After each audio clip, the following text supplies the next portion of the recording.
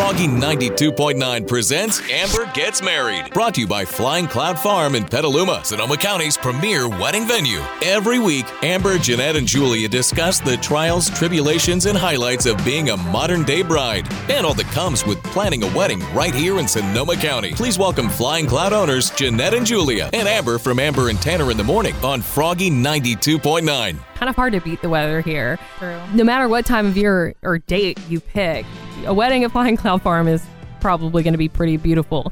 But even if there is something like rain or high winds, you guys do have all these other alternatives. So you have all this space inside that you can use, right? Yeah. So we typically will have kind of an A, B, and C plan in place. So A, usually people want to get married and have dinner outside. B would typically be, if the weather, either it had rained really heavily the day before and the grass is really wet, or there's high winds, or, there's some sort of reason why you don't want to have everything outside, then we can also do ceremony in the courtyard and do dinner inside. Or, worst case, we don't have to do it too often, but worst case, we have to move everything inside. We have some great indoor space, so we could set up everything inside, and we can make that call even sometimes the day before, I would say, was the latest, as long as rentals aren't affected. But we're just watching the weather and kind of working with people closely on making sure they can do as much outside as possible. But we do have a couple of different backup plans in place. So if things do get bad, which they have here in Sonoma County, something my family's not familiar with is,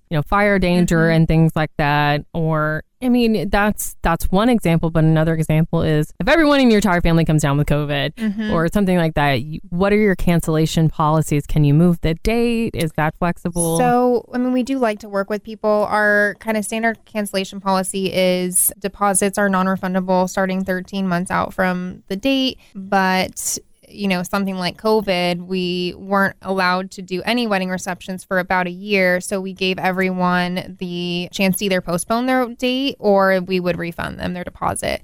So we are definitely working with people to make sure that it's fair, and, something like that, some unexpected thing happens like that where it's not possible to do the wedding, then we would refund or move the date. Listen to Amber Gets Married every week live on Amber and Tanner in the Morning on Froggy929.com and wherever you listen to podcasts.